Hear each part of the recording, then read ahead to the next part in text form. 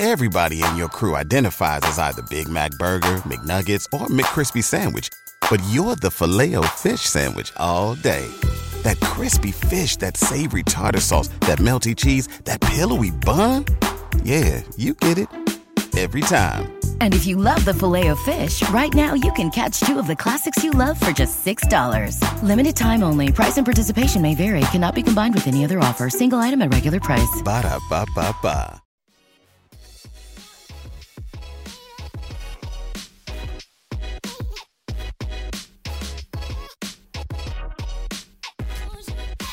Welcome to the Sixer Sense podcast, hosted by co-site experts Lucas Johnson and Christopher Klein.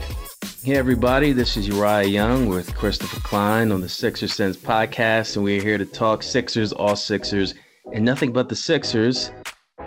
Coming off an interesting game, nationally televised, a loss to the Golden State Warriors. I thought it was a weird game. Chris didn't necessarily think it was quote-unquote weird, but anyway, what's going on, Chris? Not much. How was your weekend? Weekend was good. Got some yard work done, some nice weather. What about you? Yeah, I had a good weekend too. Watched a few movies. Pretty much the same old. Did some schoolwork, stuff like that. Yeah, Chris is working on some short stories going on, some science fiction, some type of fiction. The dude can just write, period. It's not just a sports writer. Dude is very versatile. Yeah, well, I mean, they're not the best short stories yet, but we're getting there. But you mentioned the weird game we just watched. We're recording this right after the Golden State game. The Warriors took that one pretty handedly in the fourth quarter. The final score was 107-96. I mean, the big obvious standout was Steph Curry, who put up 49 points for Golden State. I mean, that was pretty much the story of the game, but Philly had some pretty notable performances as well. 28, 13, 8 assists from Joel. Another pretty solid Danny Green night. Seth Curry had some big moments in the first half. George Hill made his debut. We saw some real Tyrese Maxey minutes and some pretty good Tyrese Maxey minutes. So, Uriah, what were some of your big takeaways? My takeaway was that it was a very good night for Under Armour, but it was a better night for Steph Curry. That guy is worth every penny going to see. And here's the irony, Chris. Last season, I bought tickets to the Golden State game in Philly, and I took my buddy to the game, and he's a big Golden State fan. And guess who didn't suit up that night? Obviously, because he was hurt, Steph Curry.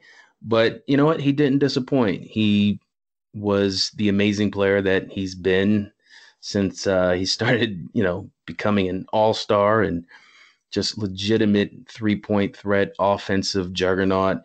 With this game, I think you said it earlier off here, you can't take much away from it for the Sixers standpoint simply because you're missing Ben Simmons, who was out because of illness, and Tobias Harris. I think this game we saw the value of Harris being that secondary scorer.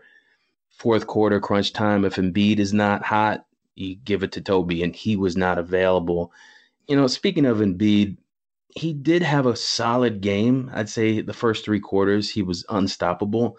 But then, Chris, at the end, I think he got a little cute. I think with under 3 minutes to go, you saw him coming out of a timeout, and he walked past Curry before the ball was inbound, and they kind of smiled at each other. And I'm thinking, like, maybe this is an Under Armour thing. And then Embiid proceeds to shoot some, off-balance three-pointer. He's trying to dribble between his legs. I'm thinking, you're not Steph Curry, man. Just be who you are. The other thing I wanted to mention was my man Matisse Thybulle. That dude was getting a lot of love from Doris Burke, and rightfully so. Defensively, he was all over the place, disrupting the offense of Golden State. Had some nice steals, some nice deflections, but did you see that? You saw that dunk, right? That little mini two-handed windmill? That was pretty nice. Yeah. Oh, yeah. Very nice. I'd never seen him do anything like that in the game, so I'm sure I'm not the only person who was thrilled that he took that nice dunk. But like you said, Green had a nice game. Hill looked rusty at first, and I expected that, but then he made some nice veteran moves on the defense and offense. What did you take away from the game? Yeah, I mean, I think I had most of the same takeaways that you did. The close was a bit rough, as you mentioned. Joel was not very good at all down the stretch. Great for most of the game, but had some big turnovers late, some questionable shot attempts, as you mentioned. Part of that's just missing Tobias. I think Harris helped quite a bit with this team down the stretch of games. That said, the Sixers' closing offense has been a problem for a while. I'm not sure if I'm, as confident in them to close games as I am in other high-level contenders. So I do think that's something to watch out in the future and once the playoffs get here. But Curry had a really big first half and then kind of fell apart in the second half. Didn't do much.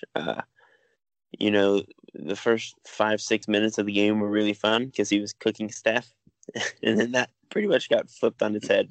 Yeah. To the game. So the Curry battle was not as close as we might have hoped it would be. But Furkan was one of only 2 players, I believe, with a positive plus-minus. Only 10 points on 11 shots. Not his best night, but he's been playing some pretty good basketball lately. Got 25 minutes, was put in the starting lineup with the injuries. I expect him to still be a pretty big part of the rotation, just based on his recent play, even with Hill in. I know they're going to have to cut someone. I'm hoping it's Mike Scott. We saw a lot of 4-guard lineups tonight. Doc said after the game that we're going to see a lot more of these 4-guard lineups. I sure hope so. I'm hoping that means Mike is going to be the odd man out. No slight to Scott, who's a wonderful person and easy to cheer for, but and I love the afro, the new look. Great, but he was out there looking like David Diggs, man. I was like, man, you're really trying to get your David Diggs on. But anyway, I'm sorry. Yeah, no, I mean, that said, he should not be playing minutes for a contender. Hey, how about Tobias Harris on the bench with his ESPN nationally televised chic button-down shirt? That shirt, did you see that shirt? That was a nice shirt. That's like he probably dropped $1,000 on that shirt. That's his goldfish money right there in all the commercials. Yeah, I mean, Tobias is normally a pretty stylish dude. I mean, he's normally got his looks pretty well planned out. I don't know. I've always liked Tobias. He came across in that commercial with Boban. That was a fun. All the commercials are fun. He has a little charisma. He's authentic, good-looking dude. I'm thinking, man, why doesn't he get any more spots for, like, I don't know, why doesn't he do a Tesla commercial or I don't know. Let's get back to the game. So Maxey, Chris, looked good. I think this is his best game, and correct me if I'm wrong, since the Denver game. He was aggressive. He was decisive. His floater was hitting. He didn't necessarily hit a lot of jumpers, but he gave the Sixers a spark that they needed to get back in the game. Matter of fact, I think it was a bucket in the fourth quarter that drew them closer, or I think they might have taken the lead. But yeah, Maxey definitely stepped up, and he gave Doc some good minutes. Yeah, I mean, I think the Maxey experience has been pretty up and down this year, but again, like the fact that Mike Scott has been playing for as long as he has this season is ridiculous. Of course, I would I've much preferred more Maxey experiments than Mike Scott. Isaiah Joe has been riding the bench ever since that COVID outbreak. He really gave the Sixers some solid minutes earlier in the season and looked like a real rotation piece. And Doc has just completely ignored him of late. I would prefer to see that change. But, I mean, with George Hill back, it's going to be tough. Once Tobias and Ben are back, Maxey is probably going to drop back out of the rotation. We'll see what happens. But he's really good tonight, and he still has a lot of skills that help this team quite a bit. He's going to be an important bench piece moving forward. I think as soon as next season, he's probably going to be a regular part of the rotation. Hopefully he works on that jumper this summer, builds more confidence in it. But his speed, his ability to collapse a defense, he's making better reads as a passer already. That floater game has been great from the jump. It was one of his best attributes at Kentucky. Like he's going to be a good NBA player. So I'm excited to see his progression. You know we have a new sponsor now, Chris, right? I do. Now, our new sponsor is none other than Mindful Health LLC, featuring Danette May's top superfood product from her Earth Echo Foods line, Cacao Bliss. Now, nothing feels better than being able to enjoy a rich, smooth, and creamy chocolate and knowing that you're doing something good for your body. What they do is they start with 100% organic cacao beans that are naturally kissed by the sun, maintaining its miraculous health benefits. The result?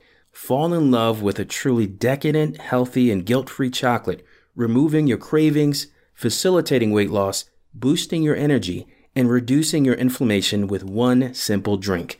Not only that, it's friendly to paleo, gluten-free, keto, vegan, and vegetarian diets. For the last 8 years, they've been a leader in the superfoods market, and they're proud to have served millions of customers worldwide. They're offering up to 15% off when you use the code MINUTE15. Again, that's MINUTE15. You can find their website at earthechofoods.com/Minute Media. And now, back to the podcast. So we're gonna move on now and talk about the Clippers game.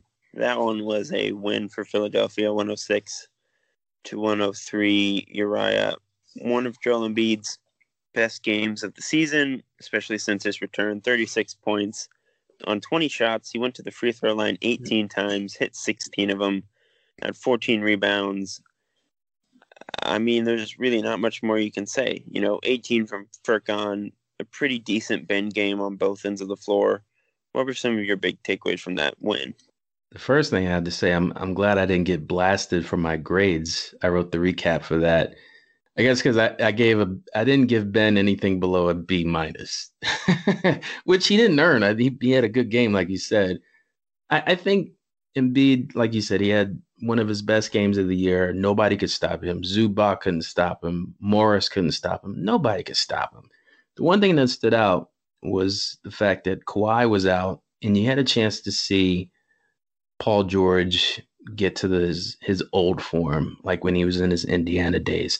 The guy, when he is on, he's on. He's unstoppable. Playoff P, quote unquote. Tobias, again, he was out, so the Sixers really relied heavily on Joel. But Furkan, he had a nice game. He was stepping up. He was hitting big shots, aggressive. And I think each game that he plays, he just gains more and more confidence. And they're going to need that from him going into the playoffs. So kudos to Furkan. There's one guy, Chris, that I had to break out my phone in the middle of that game and Google this guy. I was like, who the heck is Patrick Patterson? I thought he was like a football player, like a safety for the Denver Broncos or something. But that dude he thought he was Steph Curry that night. And he had quite a few threes and was really keeping them in the game. And the last thing I'll say before you to give your takeaways is Shake Milton, man. In comparable to tonight's game, he did not have a good game. And then he hit a 3-pointer in the fourth that helped us secure that win against the Clippers. Tonight, he hit a big 3 against Golden State, but different outcome. So hopefully Shake gets it together because we're going to need him in the playoffs.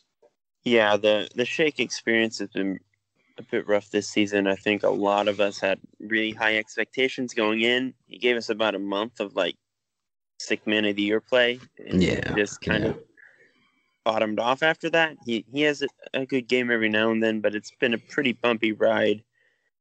Like you said, hopefully he rectifies that. We've talked about the MVP race. My pick right now is still Jokic, but that should not diminish what Joel has done this season. He's been remarkable. As I said, this is one of his best games. It's just really fun to watch what he's been doing. You mentioned Paul George. I had an article where I just ranked the top 50 guys in the NBA. I think I had Paul George at like 15. Like, he's really good. Mm-hmm. He's much better than I think his reputation would suggest. Like, he's on that like second tier of NBA stardom.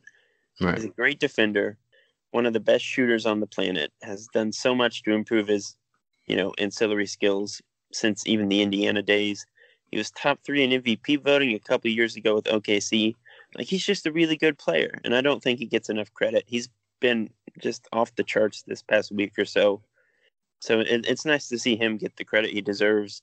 This game was a very Sixers game in the sense that they got out to a really quick start and sort of collapsed and let LA back into it, and then barely pulled out a win at the last second. And they had a random guy going off for 20 points and Patrick Patterson.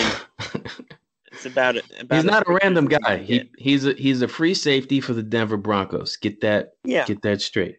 2 minutes and 43 seconds of playing time for my guy Paul Reed. B-ball Paul turning it B-ball over at Paul. half court. Yeah. Turning it over half court. 1 turnover, 2 rebounds in 2 minutes. That was Good an ugly stuff. turnover, Chris. That was an ugly turnover. I was like, man, is this an AAU game? Yeah. I mean, it's a work in progress, but yeah. I mean, it's anyone against the Clippers is a good win, even without Kawhi. That's a really good team. That's a team. If the Sixers do make it to the finals, there's a pretty decent chance they're going to be playing the Clippers. So that'd be a crazy matchup. A good team to get a win against. Well, speaking of playoffs, and a lot of people are getting on the bandwagon of the Sixers. When it comes to the playoffs, Doc has some really important decisions to make. He's trying to figure out, all right, who's going to get quality minutes once the playoffs begin. And let's talk right now, Chris, about some different rotation possibilities. Because yes, the starting five is solid, but we're just going to put it out there in the idea that it could be better if, and I know Seth Curry had a really great first half, and it was fun to watch him go against his brother.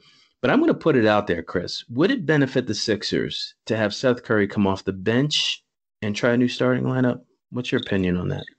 I mean, generally speaking, I think you should, go with what got you there. The Sixers are first place. They've been one of the best defensive teams all season. Their offense isn't bad. Curry helps a lot with Joel and Ben just because he demands so much attention on the 3-point line. If you put someone else in there, that's going to be that goes away a little bit.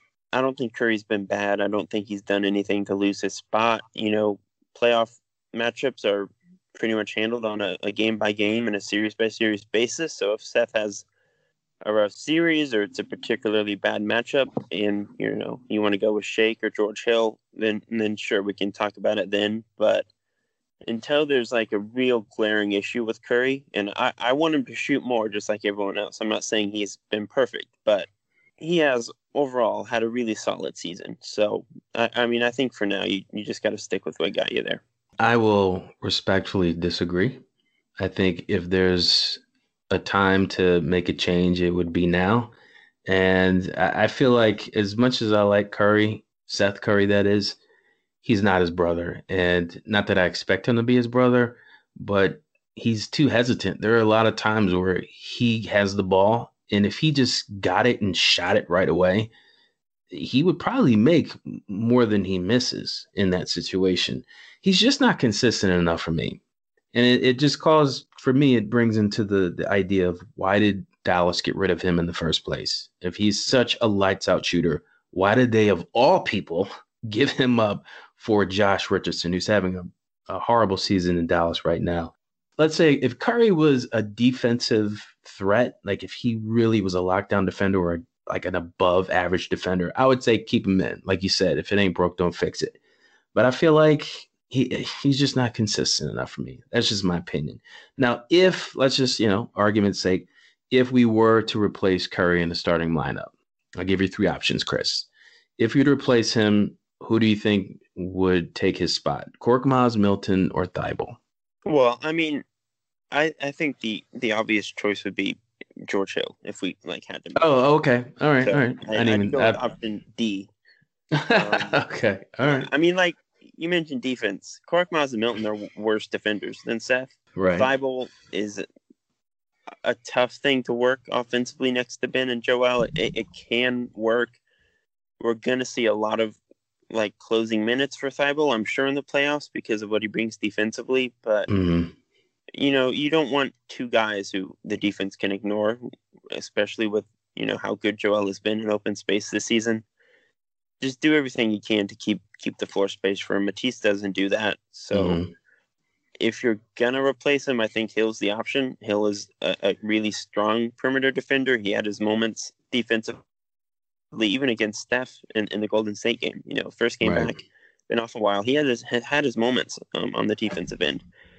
And he's a good shooter as well, can maybe liven up the playmaking in the half court, though I do think that's going to be pretty beneficial with the second unit. especially if Doc sticks with those all bench groups. He probably won't in the playoffs, but if you're going to have like Tobias instead of Ben leading the second units, I think George Hill works quite a bit in that sense. So I would stick with Seth in the starting five, but if I had to make a change, I think Hill would be my pick. All right. I like that Hill argument. I'll give you a point on there, but let me read some stats that just came out today. Defenders who allow the lowest shooting percentage in the NBA. Guess who's number one? Matisse Thybulle, 38%. Thybulle is also number one in defensive plus minus, number one in steal percentage, number one in deflections, third in defensive rating, ninth in total steals, and he's 186th in minutes per game. Talk about elite stats. So I know he's not as good of a shooter as Hill or Curry, but just imagine a starting lineup that could potentially hold a team under 20 points just because you have Thybulle, you have Simmons, and you have Embiid in the center. So, and you know what, I guess to support my argument, you still have Danny Green and Tobias Harris. Danny Green leads the league in corner three-pointers made, and Tobias has improved his three-point shooting. So I don't think Thybulle being inserted into the starting lineup would be that much of a impediment to their offensive flow, because he has been shooting better since the All-Star game. So I'm sticking with my man Matisse. If I was Doc, I would make that change. Yeah, I mean, Lucas has said it many times that he thinks he deserves an all-defense nod. I think that case has been getting progressively stronger here. I mean, granted, it was 38% before he played Steph Curry tonight. That number might go up a few tenths of a percentage point after tonight. Steph will do that to you. Steph will do that to anybody. Yeah, but I mean, again, like especially in the postseason where teams really hone in on specific matchups, if you have Simmons and Thybulle out there together for long stretches, they aren't going to pay attention to really either of them if they aren't, it's just a tough thing to work out with both of those guys. With Ben, I think you can handle it. Like you can have Ben do different actions off the ball, but with Matisse, I think you're just clogging things up too much. Like there are going to be lineups where those three share the floor. It's going to happen, especially again, like defensive possessions late in games, but I really just don't know if that's the offensive group that's going to beat, a Milwaukee or a Brooklyn. Yeah. It's just going to be too much non-shooting. Hey, I got a quick hot take. It just hit me. Do you know who becomes a free agent in 2022 from the Golden State Warriors? Steph. Yeah. And you know who also has a big contract under Armour other than Steph Curry? Seth Curry. No. Joel. Yeah. And just so happens that his brother plays for the Sixers. Could you imagine if Steph Curry signed with the Sixers and played alongside Joel Embiid? How crazy would that be? I'm putting it out there. It's not impossible. It's not impossible. No, I mean, that'd be, I mean, we don't know what 36-year-old or whatever Steph is going to look like, but I'd basically pencil in the Sixers to come out of the East at that point. Oh, my goodness. But I could not imagine. Look, they're friendly. If you saw them on the court tonight, they were pretty playful out there together. Yeah, Under Armour guys got to stick together. They don't have much. That's right, man. That's right. They're definitely friendly. Yeah, I mean, that'd be pretty much the perfect ideal on paper co-star for Joel. I mean, I don't think you could get any better than Steph. Like the dribble handoffs and stuff would just work every time. It'd be unstoppable. It's a dream. It would be a dream come true. Yeah. And I'll tell you what would be a dream come true. This next guy we're about to talk about, if he were to just get, oh man, like we've said it before in the past, Chris, we've had a Matisse Thybulle game. We've had a Maxey game. We've had a Curry game, Seth Curry. We haven't had a Mike Scott game yet. And it could be because he's just not that good anymore. No offense to Scott. But my question out there to you, Chris, is should Mike Scott's minutes be given to another player since he's been struggling pretty much all season? And also, why is Doc sticking with him? I mean, he's only averaging 4.3 points a game, and he's shooting 33% from three-point land. Chris, help me out here. I don't understand. Well, I mean, I think why is because Doc is a bit stubborn and he likes to do those second unit groups, and they don't really have a lot of size at the 4 spot outside of Scott. So if you're going to play 5 bench guys, you really want a traditional power forward, Mike is basically your only option. But as we saw tonight, you can survive with pretty much 4 guards in Joel or 4 guards in Dwight. Like, that's normally going to be a pretty good group. So you don't need Mike Scott. There's really no solid argument beyond just he's coached Mike before and he's a veteran. Yeah. Like Isaiah Joe and Tyrese Maxey are the 2 guys who have been essentially cut because in favor of Scott, and those guys are rookies. And we've talked about it in the past on this pod about Doc not being a big fan of playing rookies.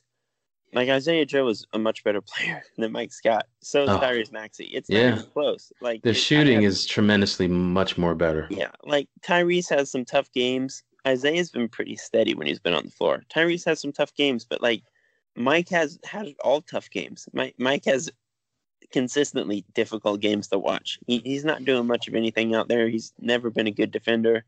He's not hitting threes at a consistent rate.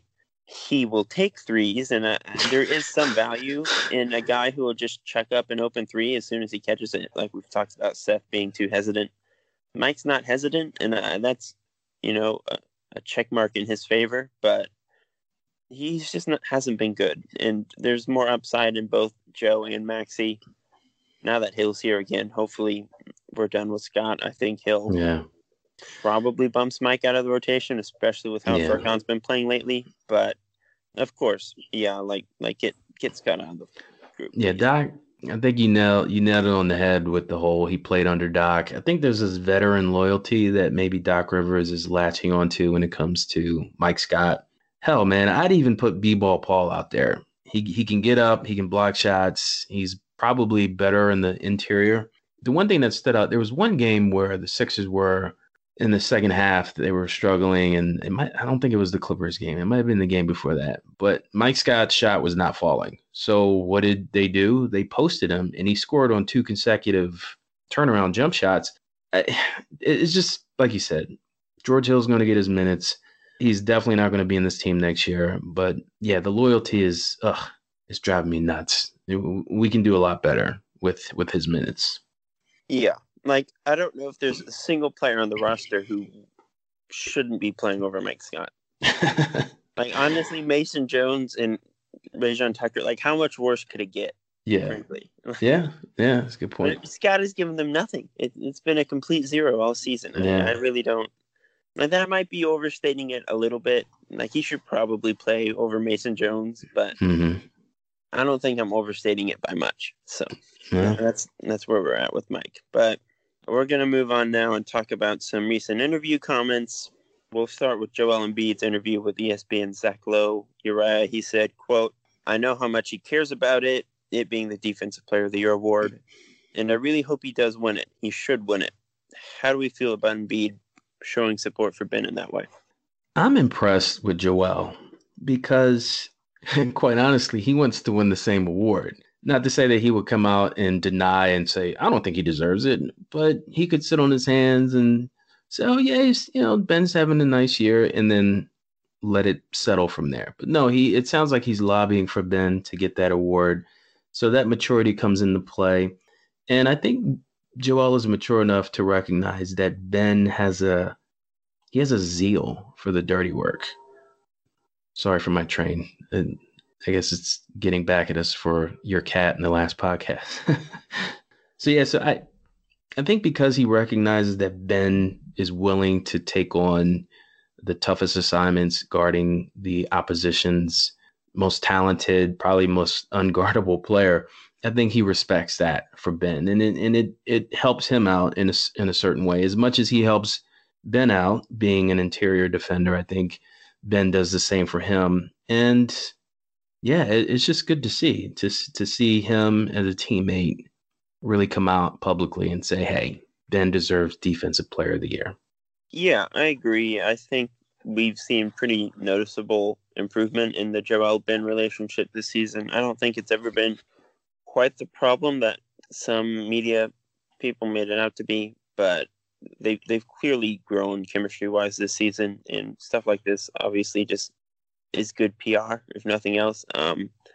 I mean, Joel definitely wants to win Defensive Player of the Year at some point. He's talked about it many times in the past, even this season. Like it's an award that he would like to win. I'm sure he's very motivated to win it at some point. So him going out of his way to support Ben's candidacy certainly means something. I mean, Joel's probably a top 5 candidate for the award this season, even with Ben doing what he's doing. You know, Philadelphia probably has the most intimidating defense in the league, and Joel is really still at the center of it. So he definitely has a case, and he could make that case if he wanted to. But I think we're at a point where Joel would be happy with MVP, and he'd be happy with Ben getting Defensive Player of the Year award. We'll see if that happens. It's looking a bit iffy at this point, but yeah, it's definitely good to hear. Just to flip that coin on its head, Ben had an interview recently with GQ, and he said in regards to Joel's MVP candidacy that I think he is clearly the MVP this season. How do we feel about Simmons showing such support for Joel? That's obviously not quite the same because Ben's not really in the MVP race, where you could argue that Joel is in the Defensive Player of the Year race. But how do we feel about them supporting each other? Again, it's maturity, and I think Ben is starting to really recognize that Joel is and has always been the team's leader. When Brett Brown was here, it was kind of, 1A, 1B, they're co-team leaders. No, Joel's the alpha. He is the man. And I think Ben showing that respect and deferring to his teammate shows maturity. And I think he recognizes that their successful coexistence will determine their collective fate. And if you're an Orlando Magic fan and you're listening, I'm sure back in the early 90s, you're probably a little envious because this is probably the type of relationship and support that you would have wanted. And I was a huge Orlando Magic fan outside the Sixers, obviously. And I was back then, I was like, man, Shaq and Penny, they're going to be a problem for years to come, but it didn't work out. Well, guess what? Joel and Ben are figuring it out. And I think Doc Rivers has come along at a point in their careers where he can help them become not perfect teammates, but perfect teammates in the sense that they can play with each other. And he has the system, he has the cachet to convince them that they are a championship caliber team. Yeah, I think that's a great point. I mean, if there ever was a problem with Joel and Ben in the locker room, I think it definitely had to do with some uncertainty over whose team it was and who was really the lead voice. I mean, I think part of it is just that Joel has taken such a leap that there's really no argument from Ben's side that it's his team at this point. I think that there's a pretty clear break now, and that might have, I don't want to say put Ben in his place, because again, I don't think it's really been a problem, but I do think that's something that has happened. I think Doc and his leadership style is definitely different than Brett Brown's. I'm sure that has been a benefit. And as you mentioned, it's just maturity. It's these two guys growing together. I think they realize at this point that they're stuck together, whether they like it or not, for at least 3 or 4 more years. So, I mean, we're talking about Ben. He also almost got traded this season, which might have been a wake-up call of some sort. Yeah. But yeah, I mean, it's always great to see teammates supporting each other, to see them, just gassing each other up to the media. That's always fun. So nothing but positive takeaways for me. And Uriah, just thinking back a few years to the first time that we saw these two on the floor together, did you ever think we would have an MVP and a Defensive Player of the Year candidate in these two? Did you ever think that was the level they would reach together? To be honest, Chris, I didn't know what to expect between Joel's poor health history and Ben Simmons having this, I don't know, this haughty attitude. And I didn't know what to expect. And the fact that his first year, he refused to shoot jump shots and he's still not shooting jumpers. But anyway, I just didn't know what to expect. I did feel that Embiid had a higher ceiling. If anybody were to be a MVP candidate, I did feel like he had that potential. But it's funny. I thought that Embiid would be a Defensive Player of the Year candidate first. I did, just because he's such a monster in the middle. I think over the years, he's tempered his defensive contests of shots. I think he's trying to preserve his body, and he doesn't have to try and block every shot. Just his presence alone is intimidating to an opponent. I think he's just more cerebral now. Ben, I can't imagine him being an MVP unless he starts shooting. I don't know. What'd you think? Did you think we had those on our hands? I mean, like you said, it was pretty hard to tell at that point. Ben missed a year too because of his foot injury. Joel played 31 games his first season, had the 2 years off from his own injury before that. So it was pretty tough to predict the future with those two. I mean, Ben was the number one pick. He was really bad on the defensive end at LSU, though. Mm-hmm. I mean, I think we all knew he had the tools. I had actually written about it in my early days at the site about Ben's defensive potential and all the upside he had. But I don't know if anyone really could have expected Defensive Player of the Year from him. Mm-hmm. I mean, it was fair to say, hey, he'll probably be a good defender or better than he was at LSU. But to say, hey, he's going to be maybe the best perimeter defender of his generation might have been a bit of a stretch at that time. So I definitely think that's probably been the more surprising jump. I mean, as soon as Joel stepped on the floor, I think we all knew he had a pretty high ceiling. Like, he was pretty electric from the go. Like, MVP is a high bar to reach, and he may never reach it again. We don't know. The future's unpredictable. But, I mean, I think we knew Joel was special as soon as we saw him play. Even with the injury that season, only playing 31 games. Like, Joel was basically an all-star caliber player from the moment he stepped foot on the floor. Mm-hmm. I think we knew he was the guy. Even if Ben didn't, we knew he was the guy pretty much from the get, even with Ben being the number one pick. But, yeah, I don't know if anyone could have really said, like, hey, they're going to be in the MVP and Defensive Player of the Year conversation in the same season together. I agree. I have a question that was not on the agenda. I'm curious to know what you think. So we know that there was a team Doc Rivers, and there was a team Ty Lue for potential coach for the Sixers before the season started. Do you think the Sixers could have had the same success or better under Ty Lue? I mean, yeah, I think so. I don't think Doc is a perfect coach. I mean, we're talking about Mike Scott still getting like 15 minutes a night. We're talking about these all bench groups getting 5 minutes to start the second quarter every night. I don't know. I completely disagree. But keep going. I will say this: Doc has obviously been a pretty clear upgrade from Brett. He has unlocked Joel and Tobias in a way that Brett never could. But that said, I do think Ty Lue is a fairly adventurous and innovative coach. He would have tried Joel and Tobias in different spots as well. I think Mike D'Antoni would have been really fun to just let Joel cook in the middle of a bunch of shooters. I was on the D'Antoni train then. You were. I remember you were on that train. Now. Like I'm not confident that Doc was the absolute best choice they could have made, but he's probably going to win Coach of the Year. Like, it feels like he should. He's not a perfect coach. We'll see Monty Williams is getting it out in Phoenix. Like Monty and Quinn Snyder. Yeah. And even Nate McMillan might have some pretty solid cases, but we'll see how the playoffs. I mean, once the playoffs settle, the dust settles from whatever happens then, that's when we can really start to discuss whether Doc is the right choice. Like, if we get beat by Boston in the first round, then we'll probably have a different tone than we have right now. But, all right. I mean, can't go wrong with Doc. Yeah. You can talk now.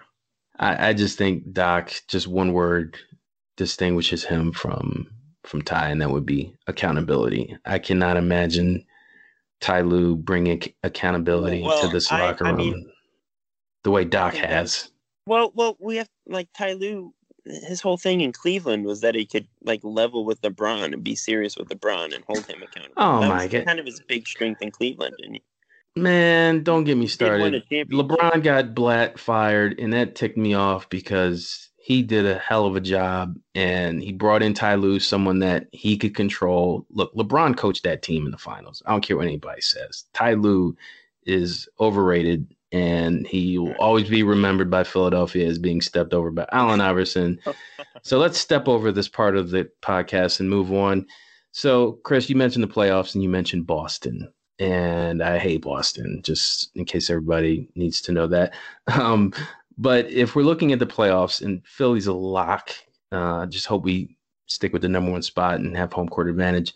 But in your opinion, Chris, let's get some thoughts about the worst and best opponents in terms of matchups for Philly in the first round. Who would you rather not play first? The Celtics or the Heat? Well, I mean, if you asked me this like a week ago, I'm pretty sure I would have had a different answer. But Boston has won 8 of 9 until tonight. I think they lost to Chicago, right? I didn't see the final score, but Boston's kind of trending up at this point. Miami's sliding a bit. That may flip again in the next month or so. We still got some basketball left to play, but I think Boston has a pretty clear psychological edge on Philadelphia. Like, the Sixers are clearly the best team. Yeah. I would pick Philly in that series without hesitation. But Boston has some like mental real estate that I think is worth noting. Yeah. If they are the hotter team once the playoffs come around, Tatum and Jaylen Brown are a really killer duo, and in the playoffs, having two elite creators on the wing is a very valuable weapon. Kemba has shredded the Sixers in the past. You got Marcus Smart, who does Marcus Smart things. Fournier's going to help once he's healthy.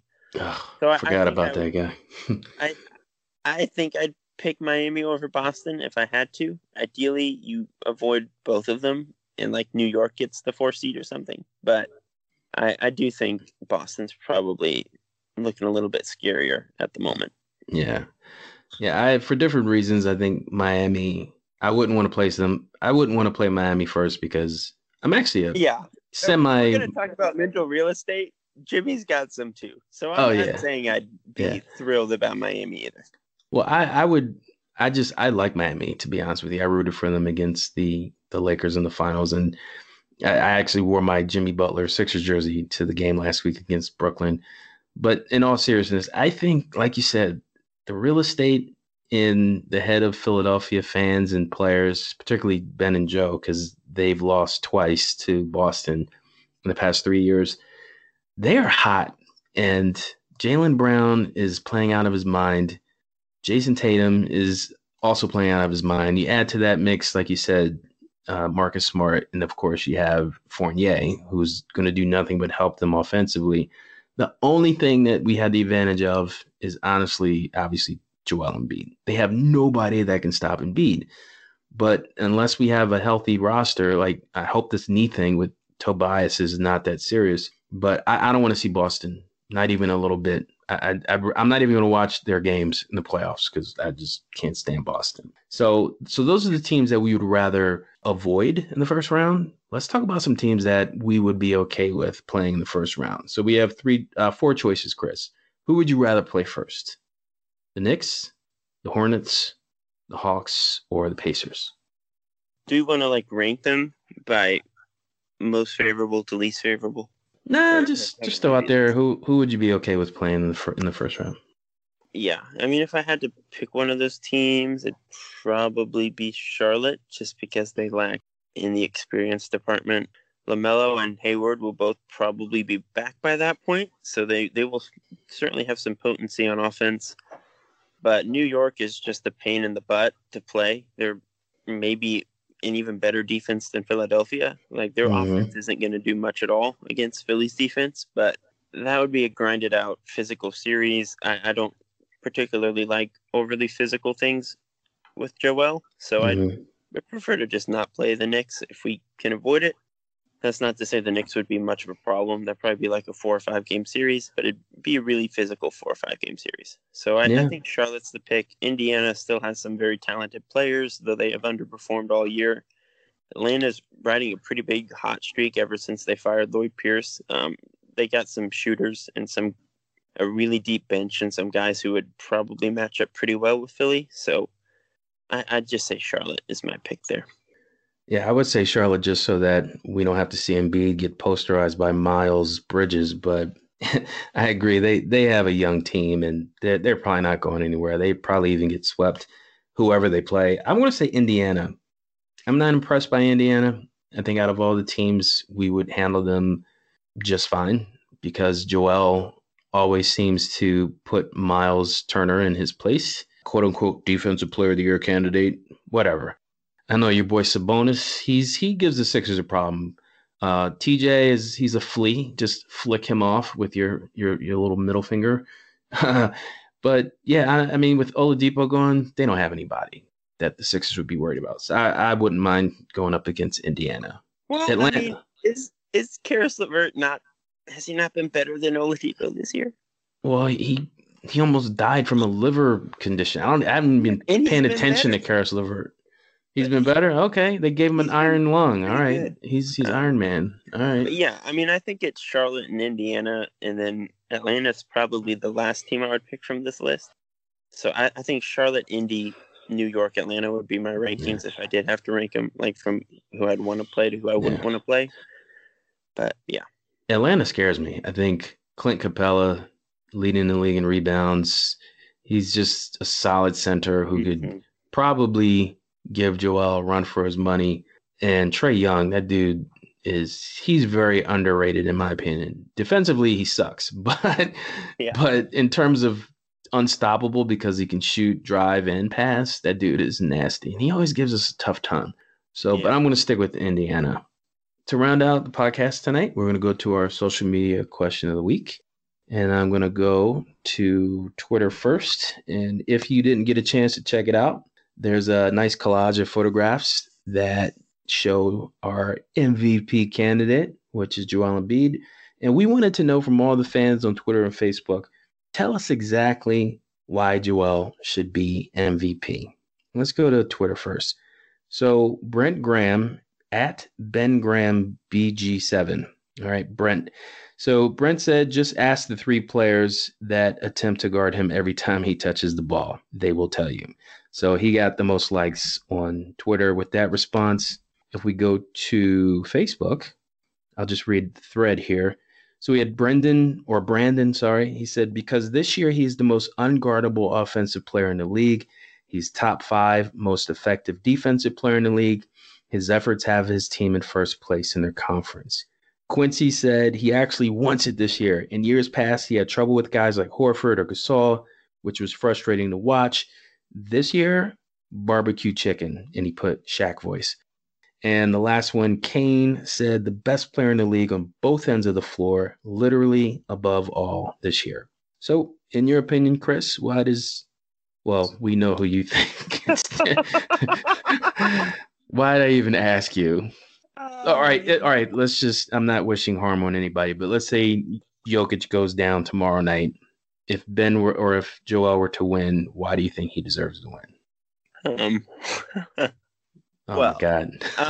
It's not that hard, man. Obviously, for all the reasons they said, Joel has been off the chains this year. One of the most physically dominant scorers we've seen in recent history. Has fixed a lot of his flaws, to much better at handling double teams and reading pressure and making the right pass. I think that was always going to be his next step, and he has taken it this season. Like it's not, turnovers are still a problem every now and then, but he has gotten so much better in that respect. His 3-point shot is falling at a roughly 40% clip. He's just scoring all over the floor. We talked about Doc Rivers a little bit. Doc not just using him as a post-up center, which is pretty much how Brett did, letting him work from the middle of the floor, letting him get into those, mid-range jumpers, letting him play make from the elbow and whatnot. I think that's been pretty big in helping Joel take the next step. And just the fact that he's one of the 3 or 4 best defenders on the planet. I think that's a pretty underrated part of this discussion. We heard Rachel Nichols say as much on The Jump a few days ago. Again, Jokic is my pick right now, but Joel has a case because he's a special player. So I agree with what everyone said. Stealing my thunder with the Rachel Nichols grab right there. Yeah, she got really passionate, and she was on The Jump, I think, with Ramona Shelburne, and I forget who else. But she nailed it. There's 2 sides of the basketball, and the one thing that we're seeing this year, probably more than any year in the past, is this just amazing leap of offensive. There's a burst of offensive standout players. I mean, you have so many players averaging over 28 points a game. It's ridiculous. So it kind of shows you how maybe inflated the whole idea of offensive efficiency and scoring in the league when, quote unquote, NBA doesn't play defense. So if you look at Joel, he is one of the top 3 scorers, and he's one of the top defenders in the league. So you consider that when you got Jokic, who barely plays defense, and some people would argue, well, he's actually not that bad. No, he's nothing in comparison to Embiid. And he's not that. Come on, man. He's not man. Embiid at all. He's nowhere near Embiid, but he's not a bad defender. Listen, CP3, Bradley Beal, Damian Lillard. Those 3 players, if they have a choice between driving the lane against Jokic and Embiid, who do you think they'd rather drive against? Embiid. Mic drop. There we go. End of podcast right there, ladies and gentlemen, right there.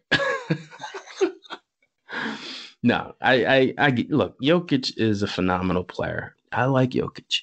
But Embiid, and I'm not even being a homer right now, he is legitimately the best two-way player on the planet. I can't think of another player who's as effective on offense as he is on defense. And in terms of meaningfulness to his team, Embiid is just that dude. Jokic is not. It's just that simple. I agree. I mean, I think Jokic is just as meaningful to his team.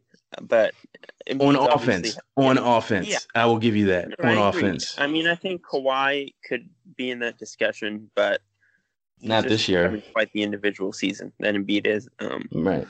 I mean, we want to talk about Jokic. He's averaging 26, 11, and 9 on 57 from the field, 43 for 3, 86 from the charity stripe. He's top 5 in the league in steals. Like, he's not doing nothing on defense. So, I mean, I'm sorry. Did you say something, Chris? Jokic has had just as impressive an individual season as Embiid. My audio's not working right now. I think it's time. We posted an article from the Step Back on Twitter today.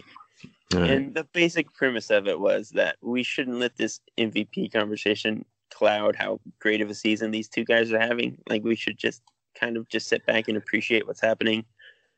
I tend to agree. I really couldn't care less if they gave it to Jokic or Embiid. Like, I'd be happy either way. I think either one of them would deserve it.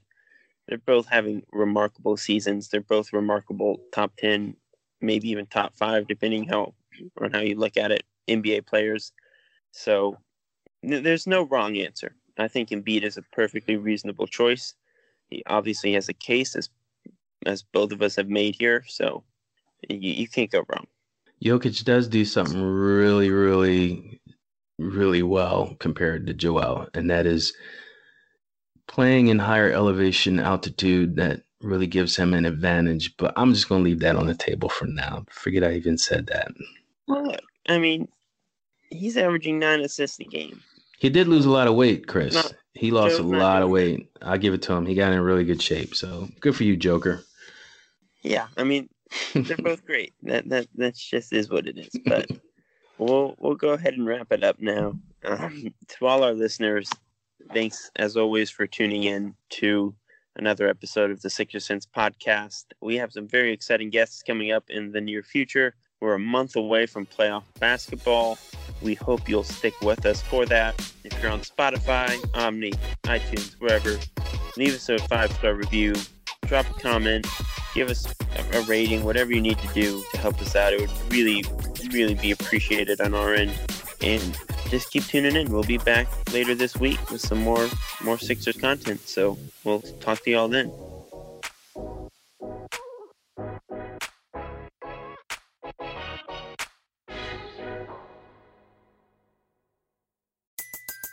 Everybody in your crew identifies as either Big Mac Burger, McNuggets, or McCrispy Sandwich.